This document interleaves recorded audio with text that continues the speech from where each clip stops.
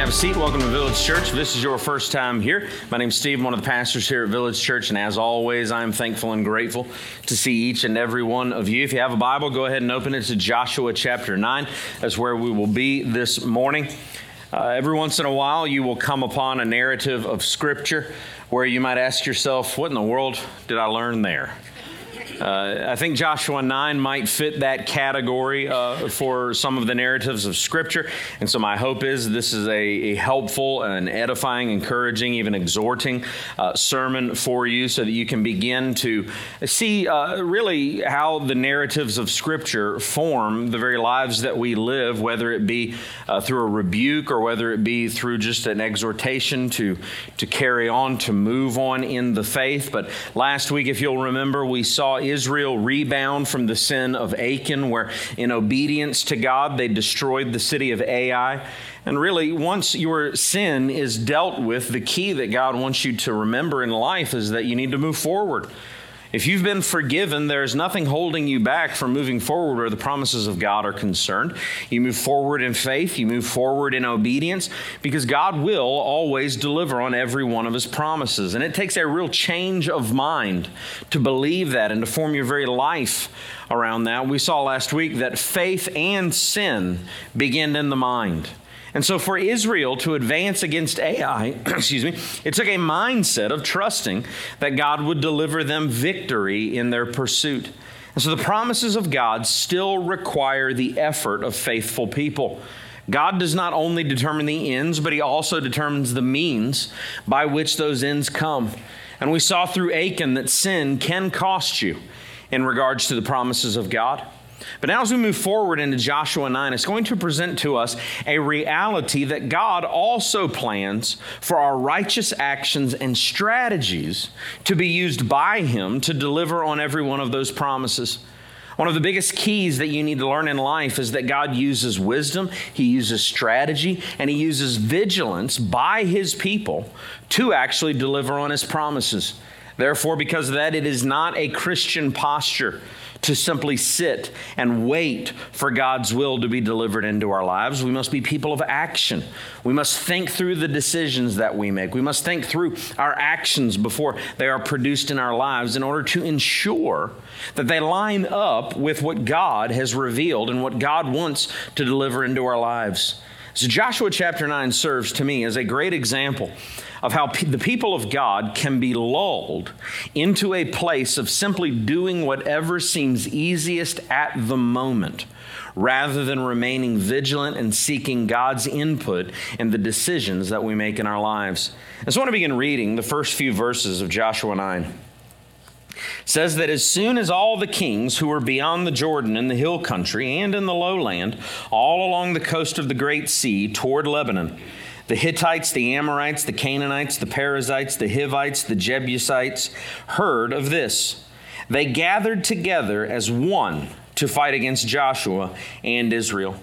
But when the inhabitants of Gibeon heard that what Joshua had done to Jericho and to Ai, they on their part acted with cunning, and went and made ready provisions and took worn-out sacks for their donkeys and wineskins, worn out and torn and mended, with worn-out patched sandals on their feet and worn-out clothes, and all their provisions were dry and crumbly. And they went to Joshua in the camp at Gilgal and said to him and to the men of Israel, "We have come from a distant country, so now make a covenant with us." Number one this morning, I want you to understand that God's promise of victory requires strategy. God's promise of victory requires strategy. There is a way that you can go about following Jesus where you get far too comfortable with what God has promised. You get far too comfortable with the blessings that God gives into your life. You can get far too comfortable with what you experience, whereas material blessings in your life are concerned. But when you deal with the issue of building dynamic faith and following Jesus, it's important to remind ourselves that when God promised Joshua that no one would be able to stand against Israel in Joshua chapter 1, it was predicated on the reality that people would try to stand against Israel throughout the entire conquest. And such is the case that we see in the first few verses of Joshua chapter 9. There's now a coalition of kings that are going to come together to try to stand against Israel. They've seen Ai fall. They've seen Jericho fall. And so now all of the kings of the region are coming together. They've made a treaty with one another, and they are going to collectively act as one in order to stand against the advance that Israel is making on the promised land. And so when you're seeking to obey God, you need to understand that word often spreads.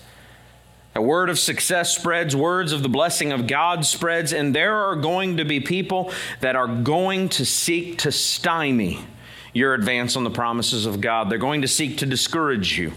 Whether it is that you're seeking to live an evangelistic lifestyle, whether it is that you're seeking to make disciples, whether it is that you're trying to influence the culture around you for righteousness, whether you're trying to raise a family in the way that God intended for you to raise a family, whether it is that you're trying to repent of sin, understand that you must realize that you're going to face opposition in every one of those things. No matter how many times you remind yourself, you're rarely going to be ready for the opposition that you're going to face.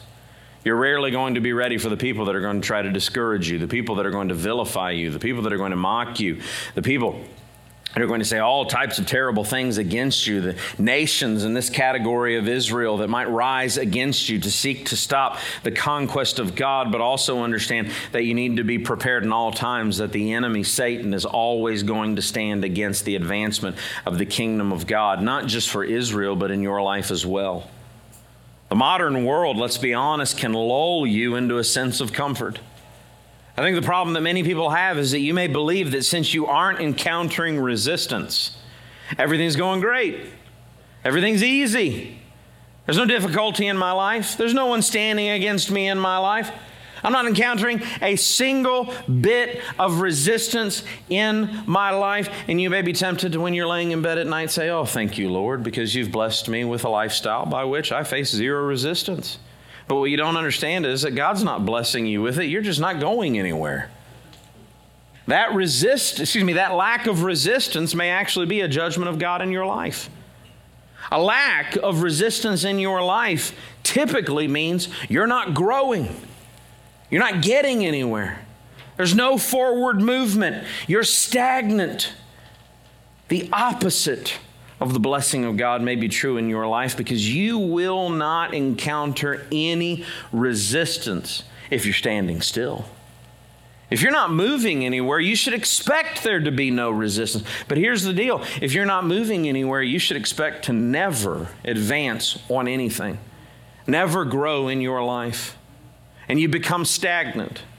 And in my experience, stagnant people never take personal responsibility for their own stagnancy. You say, man, well, maybe a leader needs to do something more in my life because I'm stagnant, and I'm stagnant because of everyone else's lack of involvement in my life. Friends, that's not the reality. The reason that you may feel that you're not being led is because you're not going anywhere. And they're advancing without you. They're moving forward without you. You might say, and I've heard this many times, I've been criticized for this many times, Jack, I just feel so disconnected from leadership. I can tell you why you're disconnected, because we're miles ahead of you. And we're not waiting for you. I can tell you where the kingdom of heaven is concerned, I'm not going to wait for any of you to catch up. I'm moving with God. So long as God is moving forward, that's where I want to be. That's where I'm going to bring all the leaders of the church, and we're going to move with God. So if you decide to stay stagnant, miles behind where the movement of God is, understand one thing for certain. My response is, that's not my problem. I'm not waiting. I'm going where God's going. And so the answer for you is not to criticize those that are ahead of you. The answer for you is to get your feet out of the mud and move with God. Play some catch up. It's amazing how quickly the grace of God allows you to catch up when you're stagnant. God will move you a mile in a minute if you'll simply look to Him and say, Father, forgive me for my stagnancy. Forgive me for lacking the faith that I needed to move forward with you. The resistance, though, won't always be physical. It's amazing to me that most of the resistance that I've faced in my life has not been physical in nature. It's been spiritual in nature. Look at what the Ephesians chapter 6 says. The Apostle Paul writes, and he says, finally, be strong in the Lord. Now, what's fascinating about this is It's very similar to what Joshua was told in Joshua 1, and then again last week in Joshua chapter 8, be strong and courageous. The Apostle Paul says the same thing. Be strong in the Lord and in the strength of His might, not your might.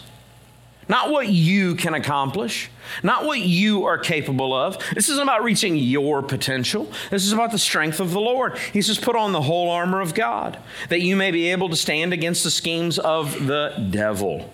For we do not wrestle against flesh and blood, but against rulers, against the authorities, against the cosmic powers over this present darkness, against the spiritual forces of evil in the heavenly places. The spiritual battle is not merely physical. There's an undergirding spiritual world that is at play in the resistance as well as the temptation that we're going to face every single day.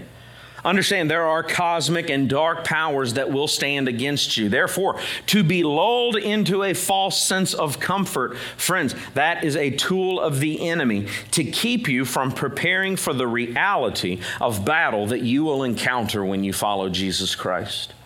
Some of the greatest spiritual warfare that I've seen is the type of warfare that keeps you fat and happy, standing still, enjoying all of the gifts that God has given you, not realizing that Romans chapter 1 warns us that the very gifts, the very blessings of this life that God gives us can very quickly become our objects of worship. And we worship the gifts rather than the gift giver. Friend, remain vigilant and strategic in your life. The command for Joshua and Israel to be strong and courageous was not a one-time command, nor was it a one-time decision. It was a call to always be ready. They needed to be vigilant. They needed to be strategic in every decision that they made as they obeyed God in the mission of conquest that He had called them into. So many people want to live for God, but you don't want to think about living for God. You want it to be something that's thoughtless. You want it to be something that you don't have to think through.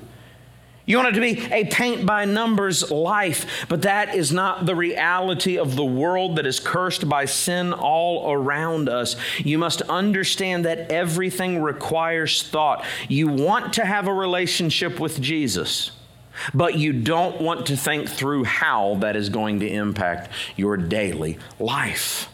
Friends, living for God requires that you pay attention. It requires that you think through your decisions. It requires you to think through your actions. It requires you to think through your reactions. And it also requires you to be strategic in thinking through how all of the decisions that you are going to make in your life, how they're going to impact your relationship with God, how they're going to impact those around you, how they are going to impact your growth where the gospel is concerned, and ultimately how the decisions in your life are going to impact the kingdom of heaven in this world. I know that so many of you think in life, you're like, oh, I'm nobody. My decisions don't matter. My decisions don't impact anybody else. I mean, my decisions can't possibly impact the kingdom of God. To which I would say, you downplay the role that God has called you to play where the gospel is concerned. You downplay the role and the impact that you could have in the lives of people around you. You downplay the impact of what God has called you into where obedience is concerned. If you are a follower of Jesus, there is no decision in your life that doesn't impact the kingdom of God. Because that is what God has called us to grow in this world. Look at what Jesus himself said in Matthew chapter 10, verse 16. He commanded that his followers, and I love this, he says, be wise as serpents and innocent as doves. That's the only positive thing that the Bible says about snakes, all right? But we need to pay attention to it. Why? Because he says right there, he says, I am sending you out as sheep in the midst of wolves. That doesn't sound comfortable, does it? No, it sounds dangerous. Sounds risky. I don't know if you know this, but sheep don't put up much of a fight against wolves. They're not prepared for battle. They're not armor ready. And so you need to understand that what he's telling you there is you need to think through your life. You need to think through what you're doing. You need to think through how you're going to do it. You need to think through the impact that it's going to have. He says, yes, you need to be innocent as doves, and we are familiar with that if we spend any time in church. Like, oh, we need to be righteous. We need to repent of sin. We need to seek purity in our lives. We need to seek holiness in our lives. And Jesus says, yes, absolutely. Innocent as doves, God hates sin, so he doesn't want it in the lives of his followers. So you need to seek a life by which you are becoming holier over time. But he says, don't miss this. And this is the part that most of you miss. As wise as serpents. Because you can't imagine how the two of those work together. I'll tell you how they work together. And we're about to see it in the text. He's telling Israel, you need to be cunning in your strategy, just like he's telling us. You need to be cunning in the strategy that you use in your life. This is what happens starting in verse 7. So the Gibeonites have come up with a plan, haven't they? Bunch of liars. It's kind of like that guy on the corner with the sign that half of you fall for. He's going to be out in front of Walmart on Midlothian today if you go out that way. I tell you, he's going to have all these rags on. My son took me out to lunch for my birthday. He's a very, very giving. I know it was for Father's Day. They all run together at this point at my age. But for Father's Day, he took me out for lunch, and he took me to my second favorite restaurant. Because I'm so classy. My second favorite restaurant is Taco Bell. All right? McDonald's is always going to be number one in my heart. It's the only restaurant I've been to that has tasted the same for 40 years. I tell you, what a blessing of God. They figured it out. They got in the lab, created fake meat, and I tell you, it tastes just like a real cow. I love it. I mean, if I could have McDonald's every day, I'd die happy. I would die quick, but I'd die happy. All right? But so my son knows my love language. He took me to Taco Bell. We're sitting in Taco Bell, and of course, there's a gentleman with, he's got ratty clothes on. He's got holes in his T-shirt, jeans all ripped up. Shoes look like he wore them back in World War I. All right, I mean, he's just rough looking. And I would kid you not, we watched this man. We're sitting there eating just the manna from heaven. All right. And this man walks up, gets into a car much newer than mine, and drives away. That's the Gibeonite deception. The Gibeonites said, we need to look like we are road worn. We need to look like we've been traveling a long way. So rip your clothes up a little bit. Don't grab the new wineskins. Grab the old wineskins. We need to wear shoes that are from 2 seasons ago that are covered with playground mud. We need to look like we are homeless travelers. And they go to Joshua and they say, we are from a distant country. Make a treaty with us. Friends, you need to understand, number 2 this morning, you need to trust God more than you trust your wisdom. Look in verse 7. In verse 7 and following, it says, but the men of Israel said to the Hivites, because that's the region that Gibeon was in, perhaps you live among us. Then how can we make a covenant with you? In other words, they question it. They say, are you telling the truth here? And they said to Joshua, we are your servants. And Joshua said to them, who are you? And where do you come from? And they said to him, from a distant country your servants have come, because of the name of the Lord your God. For we have heard a report of him and all that he did in Egypt, and all that he did to the 2 kings of the Amorites who were beyond the Jordan, to Sihon the king of Heshbon, and Og the king of Bashan, who lived in the Ashtaroth.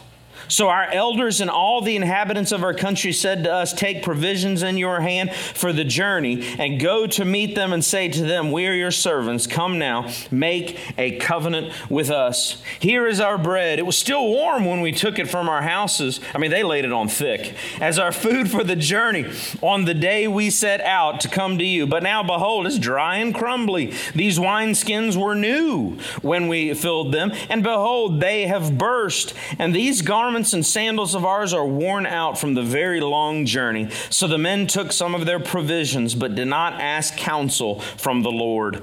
Underline that. But did not ask counsel from the Lord. And Joshua made peace with them and made a covenant with them to let them live. And the leaders of the congregations swore to them. I don't know if you figured this out, because I've seen so many people that haven't figured it out. You're going to be lied to in life. You're going to be deceived in this life. If you sit there and you're like, well, no one's ever lied to me. Oh, honey. Oh, buddy, somebody's lying to you right now is the greatest chance. You're naive, you're gullible. People are deceptive. The default mode of the corruption of sin in human existence forces some people into a place where they believe that deception is better than honesty, that lies are more powerful than truth, that to get the things that they want in this life, that they must deceive those people around them. And that is exactly the tool of the enemy that the Gibeonites fell for. And that is exactly what happened to Israel in this instance. Friends, I will tell you, the clearest discernment in life is always going to be God's word. You always make decisions according to God's word, and you will always be in truth. But here's the other key. You will always be more perceptive with your mind saturated in God's word than without your mind saturated in God's word. Do you want to live a life where you're going to be duped by a lot of false teaching? Don't saturate your mind with the Bible, and you won't know truth from error. But the reality is that what Gibeon was actually taking advantage of. Now, the Bible is silent on this, but the Gibeonites seem to have formed a strategy. The text has already told us they were a cunning people. They've taken a strategy where they're actually deceiving Israel to use the law of God against Israel. What do I mean by that? Well, Moses told them in Deuteronomy 20, verse 10, when you draw near to a city to fight against it, offer terms of peace to it. Now, there's a qualification to that. And a lot of people, this is the problem that a lot of people have with Bible study. You treat verses as though they are islands to themselves. All right? Well, you got to read the context of what's going on all around it, because that text is qualified starting down in verse 15. In Deuteronomy 20, starting in verse 15, it says, thus you shall do to all the cities that are what? Very far from you, which are not cities of the nations here, but in the cities of these people that the Lord your God is giving you for an inheritance, you shall save alive nothing that breathes. So this offer of a peace treaty was not to be made to anyone in the promised land. It was only to be made in people that they came into contact with outside of the promised land to be a peaceful nation. And so what the Gibeonites did is they made it look like, oh, we're from really, really far away. I don't know if the law of God had made it to Gibeon at that time, but basically what they're saying is, don't you have to make a peace treaty with us since we are from a distant country? The only option, though, for the Gibeonites where Israel was concerned was total annihilation. The Gibeonites did not qualify for what was going on in Deuteronomy chapter 20, verse 10. The narrative does not reveal if they knew this, but that's the strategy that they had. But of important notice, though, is what I told you to underline. How Israel went about making the decision that they were going to offer a peace treaty to the people of Gibeon. Verse 14 states clearly, they did not ask counsel from the Lord. Now, why is that so important? Why is that so vital? Because you might be saying yourself, well, I make 1,000 decisions a day that I don't seek the counsel of the Lord for. And that's why you're in the mess you're in. That's why your life is as chaotic as it is. That's why you're so overwhelmed with anxiety the way that you are. Numbers chapter 27 verse 21 states that a special revelation was available to Israel in circumstances like this. Look at what it says. It says, he shall stand before Eleazar the priest, who shall inquire for him by the judgment of the Urim before the Lord. At his word they shall go out, and at his word they shall come in, both he and all the people of Israel with him, the whole congregation. Joshua had available the special revelation of the Lord to see whether or not the Gibeonites were telling the truth. Now, I'll be honest, you don't have the Urim available to you any longer, friends. But God did make it available to them. And so what did they do that was so wrong here? They became prideful. And when you make decisions without going to the revelation of God that is available to you, every one of those decisions is made outside of faith. That's why the book of Romans is so clear in Romans 14, I think, where it says, anything that you do that is not by faith is a sin unto you. Because when you cease to understand that everything comes out of a life of faith for the follower of Jesus Christ, then you are getting into a lifestyle where you are making decisions out of pride because you think you are smart enough, you think you are wise enough, you think you've got this, you think you've moved past the need to consult the Lord, you think that you are so wise that God is just going to bless every decision that you make. Friend, don't do it. The clearest discernment in life is always available from the sources that God provides. Never trust yourself more than you trust God. Every moment of sin in your life, do you realize that it's you saying, I trust myself more than I trust God? Every time you just follow whatever feeling comes natural to you, when God has clearly said, don't do that, it's you saying, I trust myself more than I trust God. This is another reason why we implore you here over and over to saturate your mind with the Word of God. The reason for that is because He has made it available to us so that we can have the discernment from the power of the Holy Spirit in our lives. I think so many of us, we miss the way that the work of the Spirit actually works in our lives, and we treat it as though it's some kind of magical power that God gives us. Or without the Word of God, we just say, Holy Spirit, what do I do? And He's going to give us an indicator light as to which way we should go. It's not the way that it works at all. If you want the power of the Holy Spirit in your life, you need this. In both John 14 and in John 16, Jesus Christ Himself said, He says, I've got to go because if I go, someone better than I is going to come. That's the Holy Spirit. But He says, once the Holy Spirit comes, He will bring to remembrance everything that I have taught you. What has Jesus taught? He's taught His Word. How will the Holy Spirit remind you of anything if you're not saturating your life with the Word of God? You were not meant, understand this, you were not meant by God to solely trust your gut instinct. Some of you have great gut instincts, but the enemy's going to use that against you at some point if you're not saturating your gut instinct with the Word of God. That's the way spiritual warfare works, friends. Too many people claim that they have discernment from God, but it is nothing more than a prideful venture in claiming that the thoughts that you have in your own prideful mind are the very words of God. It always amazes me when people tell me that they have a word from God, how much God sounds like you. But you need to be careful of that. I'm not saying God doesn't give some people more sense than He gives other people. I mean, go on the internet, just type in Darwin Awards. God does give some people, obviously, more sense than He gives other people. You can see that on Fail Army on YouTube.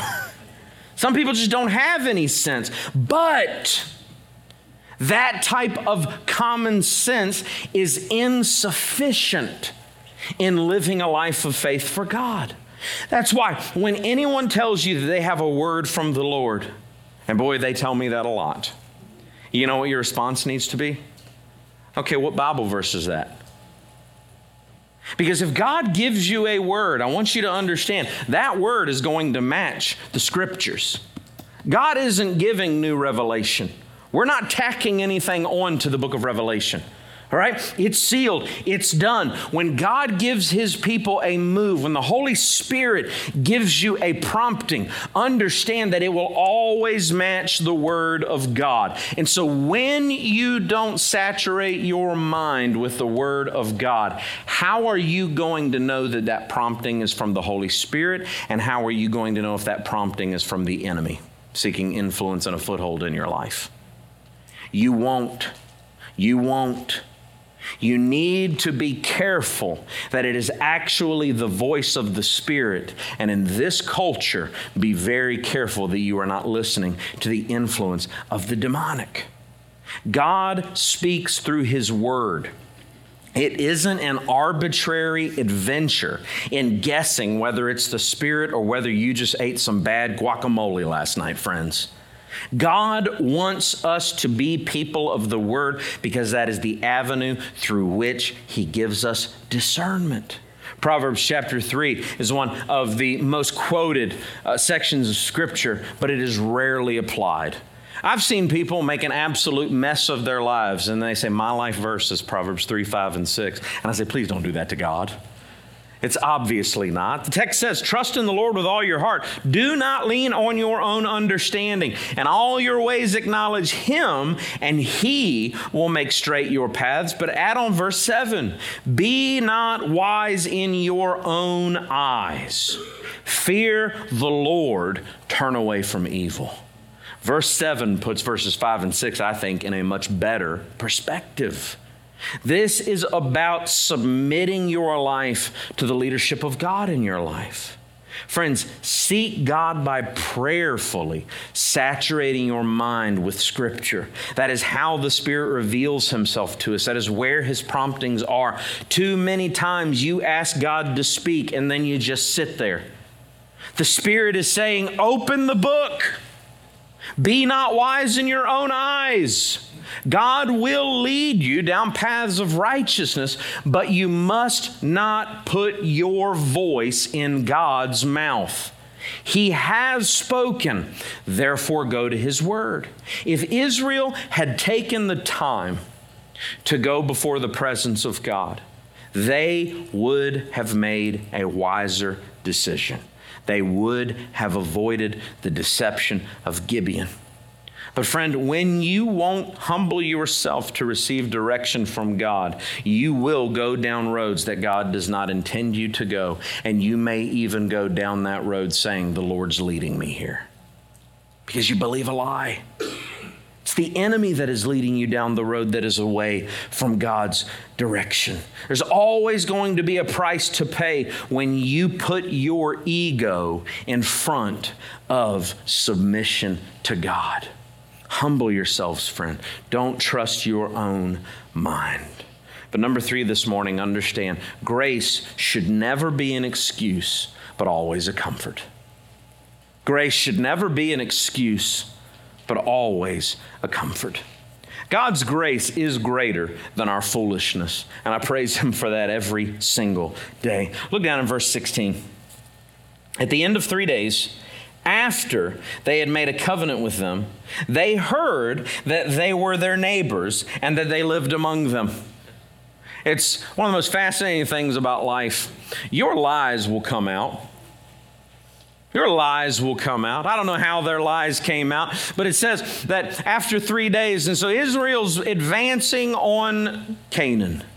They're walking in the promised land. They're probably getting a little bit closer to Gibeon, and one of those foreigners from a distant country might have said, hey guys, you want to come over to my house for dinner? Wait a second. This may have said, I recognize this. You need to turn left, don't turn right. How do you know where to go? I don't know how the deception came out, but friends, it came out. And now Israel looks foolish. Do you want to know why people sometimes look foolish? It's a pretty simple math equation. The foolish tend to look foolish. All right? They look foolish because they were foolish. Israel's not the hero of this story. Gibeon's not the hero of this story. Keep reading. The text says, verse 17, and the people of Israel set out and reached their cities on the 3rd day. Now their cities were Gibeon, Chephirah, Beeroth, Kiriath-Jearim. But the people of Israel did not attack them because the leaders of the congregation had sworn to them by the Lord, the God of Israel. Then all the congregation murmured against the leaders. But all the leaders said to all the congregation, we've sworn to them by the Lord, the God of Israel, and now we may not touch them.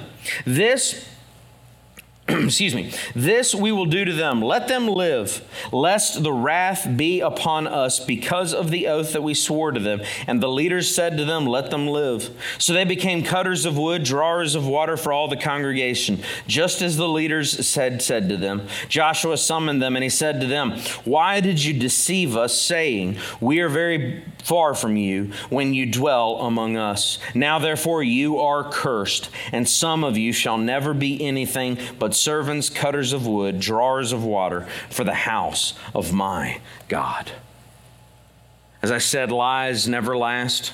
I know someone thinks in this room that you're the exception to the rule. Your life is full of lies. You deceive people all the time, and you're like, it's working out for me. But understand, that's always temporary. Eventually, Your lies will become like rotten milk, just sour to the taste. Friends, lies are always uncovered, and even if you are able to deceive people, you are not deceiving God. You will stand in judgment for your lies, and such is the case with the Gibeonite deception. Once they got close, the lies came out, and because of integrity, Israel had sworn by God. That's why you should be very careful the commitments that you make in life. Never give a commitment to anything easily, because some of you make yourselves a liar because you don't want to tell somebody you're not going to do something. Don't commit. I rarely commit to anything. Keeps me honest. And you need to be careful of what you commit to, who you commit to. Only commit to something that you are going to honor, but once you've committed, honor your commitments. And Israel, in their integrity, they honor the commitment. They're not going to attack the Gibeonites as they should have because they were deceived. But understand, God's judgment on the Gibeonites was clear. They got the land. Israel did. The Gibeonites lost everything. Entire people cursed to slavery by God forever because of the lie that they gave to Israel. This is another narrative that reveals God to be the hero of the story. Israel's not the hero. The Gibeonites are not the hero. God is the hero. Israel still gets the land because God is gracious to Israel. They sinned against God, by not seeking His presence in the decision-making process. Yet God was gracious that they continued on conquest with the Gibeonites as servants. Friends, many times I've considered the foolish decisions and the mistakes and the actions that I have made. Yet God has forgiven me. Yet God continues to bless me. Yet God continues to use me because of God's grace towards me in the gospel. And I praise God for His grace towards me every single day. He continues to be gracious through all of my failures and mistakes. And I'll tell you, that's a comfort. That's why I say God's grace must be a comfort to you. If God's grace is not a comfort to you, then friends, you don't have faith in Jesus Christ. If you don't realize what you deserve versus what God has given in His grace, you're not thinking through what forgiveness really is all about. You're not thinking through the hell that you deserve and the heaven that God has promised. You're not thinking through the turmoil that sin should give you in your life and the anxiety relieving reality of what a reconciled relationship with God is all about. God is gracious to His people, and it should be a soft pillow for you to sleep on at night. That you are a forgiven and you are a freed person that is indwelt by the Holy Spirit of God, and you don't deserve His promptings and His leadings in life, but He gives it anyway. But the comfort of God's grace must never become an excuse to sin and fail in life. And that is what it becomes for many people. You need to look at the scriptures to see what grace is meant to give you and to turn you to in your life. What should the grace of God in this specific instance to Israel, what should it have turned them to do? Well, we're never going to do that again. That's what it should have done. It should have said, we made a decision without God, and now we are stuck with all of these people. Next time, we need to seek the counsel of God before we make a bad decision like that. But friends, so you need to do in your life. There are times, though, that we are tempted to use God's grace in our temptation to sin. There are times when we will look at the temptation to sin and say, well, God is gracious, so it doesn't matter what I do. I can sin against God and He's just going to forgive me again. I can do the wrong thing. I can be a bad steward of all the resources that God has given me. I can make bad decision after bad decision after bad decision. Blessing of God. That's the way grace works, right? No, that is not. That is sinning on top of sin. And you have given yourself then a sinful comfort on top of all of it. You don't want to do that. Romans 6 warns us that in the renewed mind in Christ, we must not use God's grace as an excuse to sin. Here's what it says. It says, what shall we say then? Are we to continue in sin that grace may abound? By no means. By no means. How can we who died to sin still live in it? We have a new life. We repent rather than continue in sinful states. God's grace for Israel was to push them on in conquest, and it is the same for you. Your conquest is not over the promised land. It's not a physical realm right now. Your conquest is over sin and for the world around you to come to faith in Christ.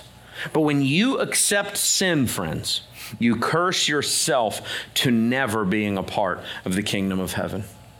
Friend, like we pointed out last week, a continual pattern of sin in your life reveals that you are no follower of Jesus at all. Grace must propel you to a life of obedience. It must not pacify you into a life of sin. Therefore, friends, let the grace of God propel you into a life of following Christ, because that's what it's meant to do. A few application points this morning. Be on alert for the deception of the enemy. Be on alert for it. Look out for it. Be weary of it. Friends, it happens more than you think it's going to happen in your life. It's not just people trying to deceive you. It's Satan seeking to deceive you. Secondly, constantly strategize with the wisdom God provides. This is a vital element of your discipleship that many of you are not thinking through. You think you're just going to naturally, by some type of osmosis, grow in your discipleship. No, you have to choose to grow. You have to choose to enter into environments of growth. You have to choose to repent of sin. You have to think through and strategize. Where can I put myself in life that's going to give me greater growth than other areas will? And then you need to pursue those areas. Number 3, beware of trusting your own thoughts over God. How can you tell the difference between indigestion and the power of the Spirit? The Scriptures, the Word of God. It's amazing how clear-minded you can be when you saturate yourself with the Bible. And then fourthly, weaponize God's grace to live His mission faithfully.